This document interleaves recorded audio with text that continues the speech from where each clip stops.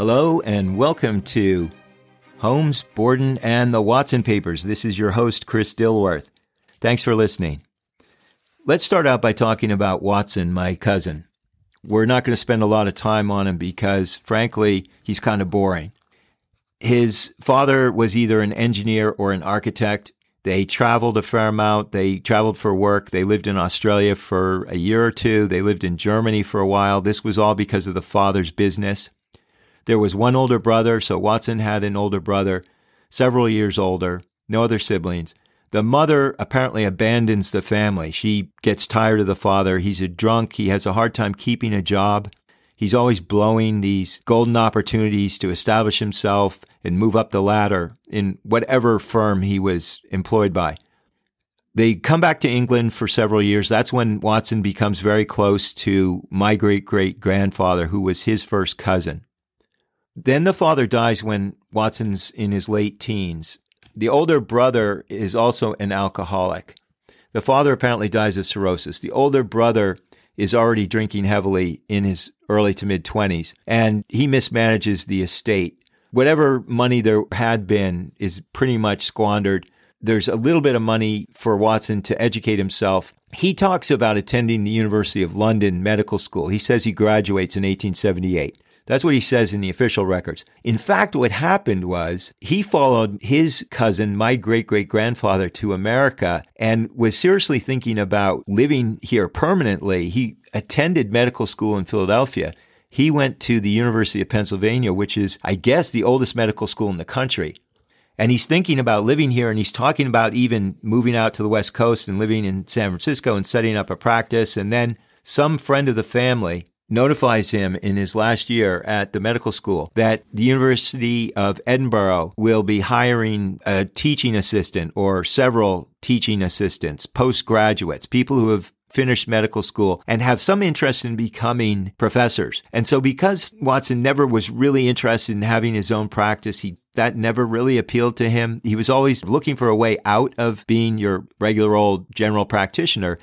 He thinks this might be an interesting option. This might be something that he might actually like to do and remain in the medical profession. So he goes back to Britain and he's living in Edinburgh and he's working essentially as a teaching assistant or a graduate assistant. And that's where he meets Arthur Conan Doyle. Doyle is 7 years younger than Watson. So Watson at this point is 27, maybe 26 or 27. Doyle's 18 or 19. And they meet in this context. Watson is teaching Doyle in some capacity. They're both really into sports. And I know that they at some point are on the same rugby team. And I don't know whether it was a university team or not, but apparently they were both quite good athletes. So they have this bond. The problem is that Watson gets involved with a young married woman. Her husband is off in Egypt. He's a banker, and he's off in Egypt for a few months. The bank has sent him there, and I don't know why she didn't accompany him, but this woman catches Watson's eye, and he pursues her.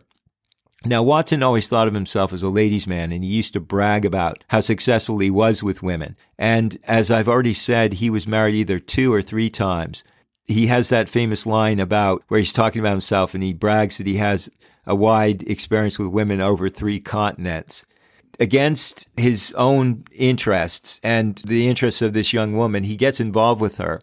And somehow word gets back to this woman's father, who is a powerful figure in Edinburgh. He's connected to the politicians in the city, the mayor or whatever they had for a city government. And on top of that, he also has connections with the people that run the University of Edinburgh. So this young woman's father goes to the University of Edinburgh, tells them that Watson is having an affair with his daughter, and demands that Watson be fired.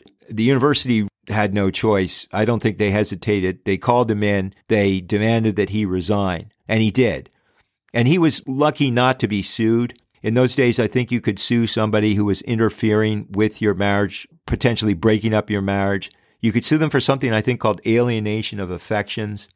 It would have been a disgrace, a scandal. It would have damaged his career, may have ruined his career if this all had become public. Plus, the husband probably could have gotten a big money judgment against him, which I'm not sure Watson ever would have been able to get out from under. So Watson actually comes out of this reasonably well, considering what could have happened to him. The problem is that he has no job, no money, and no references, no recommendations. And so he heads down to London. He sees his only option is to enlist in the army as an army doctor, and that's what he does. So we don't get the straight story in the official record. He's not going to tell us that he joined the army because he'd been chased out of Edinburgh for getting involved with somebody who was already married. But that is what happened. And in fact, the reason I know that is it comes up in a fragment of a story that I have in these records. Even though most of the records I have pertain to the Ripper case and the Bordens, there are a few fragments or snatches of other stories that are included. And I have this vignette that Watson had written having to do with a client named Violet Hunter. She was the client in the story, The Adventure of the Copper Beeches. She was a young woman. She was a governess. Holmes and Watson solve the mystery and basically save her. And Watson, I think, was enamored with this young woman. I think he found her quite attractive. And Watson was either already married or he wasn't yet ready to dabble in extramarital affairs again, or for whatever reason, he didn't pursue her himself. But he describes her physically. He says her face was freckled like a plover's egg, like a bird's egg. And then he talks about her chestnut hair being rich and luxuriant. And he tries to set her up with Sherlock Holmes, and Holmes has no interest. So in this vignette that I'm talking about, they're having a conversation months later. Holmes and Watson are sitting by the fire. Why didn't you ever follow up on Violet Hunter? I think she liked you and she had a lot going for her. And so Holmes says, unlike you, Watson, I am inaccessible to the charms of womankind. And then Watson says, but she was something special. I think you really made a mistake in not pursuing her. Holmes replies, I hardly need remind you of your Edinburgh indiscretions and your failure to avoid the attractions of a married woman. Your career with women is proof that emotions bear a cost which is hardly worth the price. And then Watson gets offended and says, that is most unworthy of you. And Holmes says, well, maybe. And then he's sitting there tossing his cigarette into the fire and kind of stretching languidly. And he says, no woman is safe from you, and you are safe from no woman. Basically says, I would never want to be prey to those emotions. He says, I have no doubt that should I ever succumb to such emotions, meaning romantic feelings, they would acquire an ascendancy over my higher faculties. This is part of the way I find out about the Edinburgh scandal. It's also proof that the two of them would talk about relationships sometimes, and that occasionally Watson would either ask Holmes why he's not involved with women or ask why he doesn't follow up on eligible women, although he would always get the same response. This leads me to talk a little bit about Holmes and his relationships with Watson. It looks like Holmes only had two important relationships in his adult life. One was with his brother Orville, and that didn't last very long for reasons I will explain. And the other was with Watson. One thing we know about Holmes is that he was not patient with people who were significantly less intelligent. So he often directs his scorn towards Watson. I don't think Watson was nearly as dumb as he's made out to be, and I think I mentioned that in the last episode. But if I cast this as favorably as possible for Watson, I think even he would admit that they were considerably above him in terms of raw intelligence. They were so focused on their brain power and their intellects. We've talked about how Sherlock is afraid of being emotionally vulnerable and how he uses his intelligence as an excuse not to get involved with people.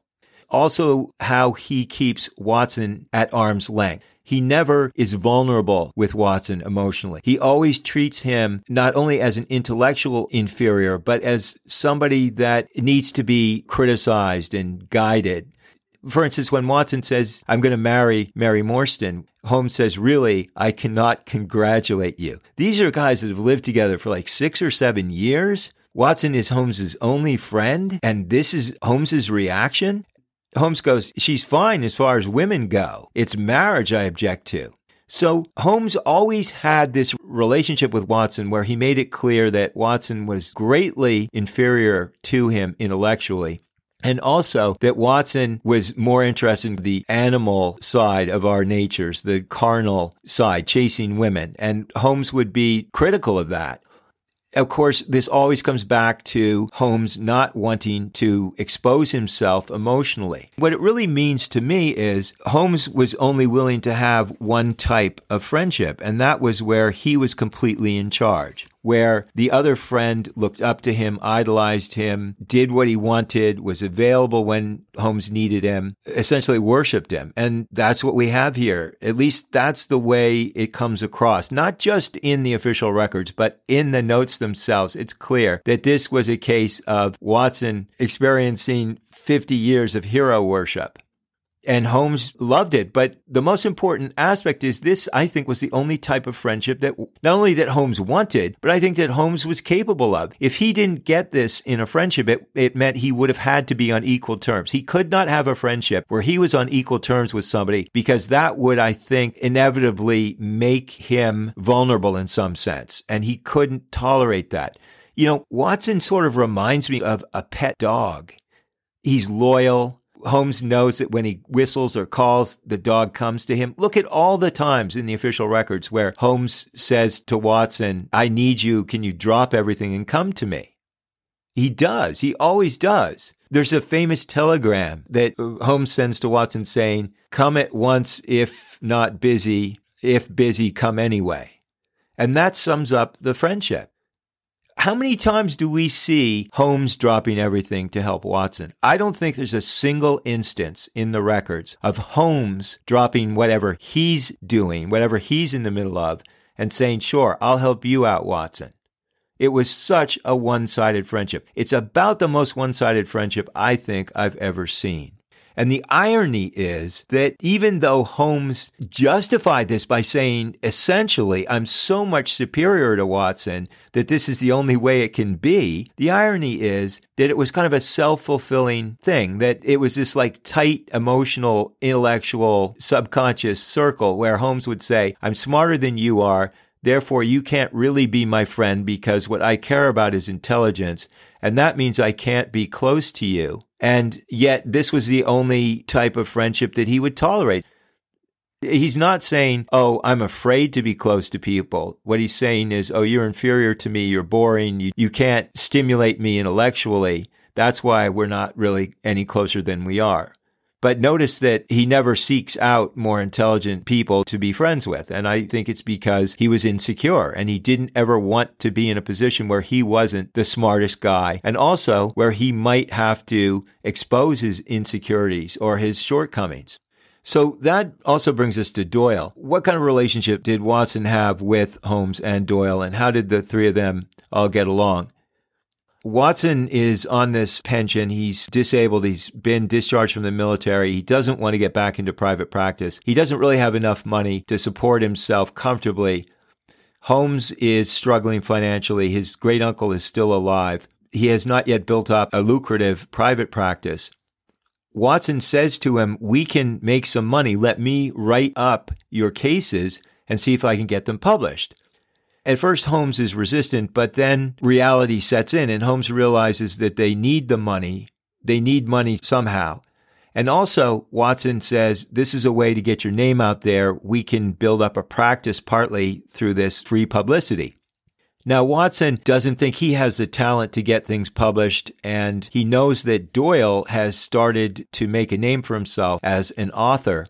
Doyle is just beginning to get his short stories published. So Watson goes to him, meets up with him again at some kind of professional dinner. And Watson's talking about Holmes and how fascinating Holmes is. And Doyle says, you should write about it. And Watson says, I don't think I have the talent. Would you be interested? At that point in his career, Doyle would do almost anything to build up some momentum. He knows that if he can get enough material published and if he can reach a certain level of success, that he'll be able to dictate his terms with publishers. At that point, he's basically taking whatever he can get. Whatever the publishers are willing to pay him, he'll take it. So he agrees. He says, well, let's give it a try. Watson goes back to Holmes, and Holmes says, I'm willing to do it, but I have to have final say over which material you give, what material you give to Doyle. You can't just take any case you want and give it to Doyle. You have to run it by me, and I have to give you the okay. That's fine with Watson. Then Watson goes to Doyle, and Doyle says, well, we're going to have to do this in the form of a contract. And Doyle has had enough experience by now dealing with publishers to know how to take advantage of people. He's been taken advantage of already. He says to Watson and Holmes, here's the contract, take it or leave it. And the contract has two important components to it. One is that Doyle gets 50% of the profits. So essentially what happens is Doyle gets 50% of the royalties, or if it's a one-time payment, whatever it is from the publisher, whatever the income is, Doyle gets 50%, Holmes and Watson each get a quarter. But the other thing is that Doyle says, I have complete editorial control. Whatever I say is going to be the final draft. That's up to me. Nobody has the right to veto the way I'm portraying you guys. Holmes just wasn't interested enough in this business. He didn't realize the potential it had, and he didn't really care. He wasn't going to argue about it. And I don't think Watson entirely understood what this meant. But part of what it meant was that Doyle would be free to change things about the memoirs. He could take factual records from Watson and shape them however he wanted. One of the things he did was he made Watson look like an idiot. And so the question is why? Let's just start with that. Why did he choose that? I mean, we know that in order to become a doctor, unless you're a complete quack, and I don't think Watson was, in order to become a doctor, even back in those days, you had to be pretty smart. Think about what you had to learn.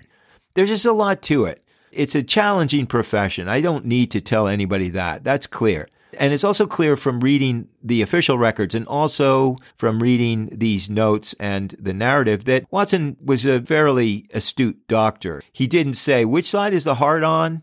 He was always able to come up pretty quickly with a diagnosis. So I think what happened was that Doyle, first of all, wanted to create this contrast for narrative effect and dramatic effect, to have Holmes be extremely bright and then to accentuate the intelligence by making Watson look stupid. So that's part of it. And then part of it is Doyle pretty quickly starts to resent his role in all this. He doesn't want to be writing detective stories. He's really interested in doing historical fiction, and that was always his goal, and that was his love. He wrote other historical novels. I think his favorite one had to do with archers in the 100 Years' War. I think it was called The White Company. So he resents having to write these stories. They're not what he wants to do. They're not entirely his creation. He wants complete creative control, but he's got to start with the material that they're giving him. He hates dealing with Holmes. He thinks Holmes is a prima donna and a phony and a snob. And unfortunately, he takes this out on Watson. So I think that's another reason that he makes Watson look like an idiot. He can't do that to Holmes for a number of reasons. One is that the whole attraction of these stories is Holmes's intelligence and how Holmes figures everything out. So he can't make Holmes look like an idiot.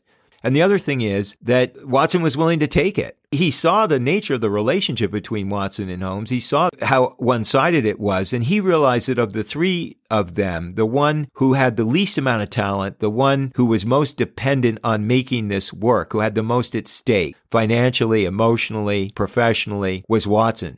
So he felt that he could basically do what he wanted to Watson, and Watson would never back out. I think that Doyle would have gladly killed off Holmes and left him dead if he could have swung it financially. The problem is that Doyle liked to spend money, and his other work, although it was successful, didn't bring in the kind of money that the Holmes stories did.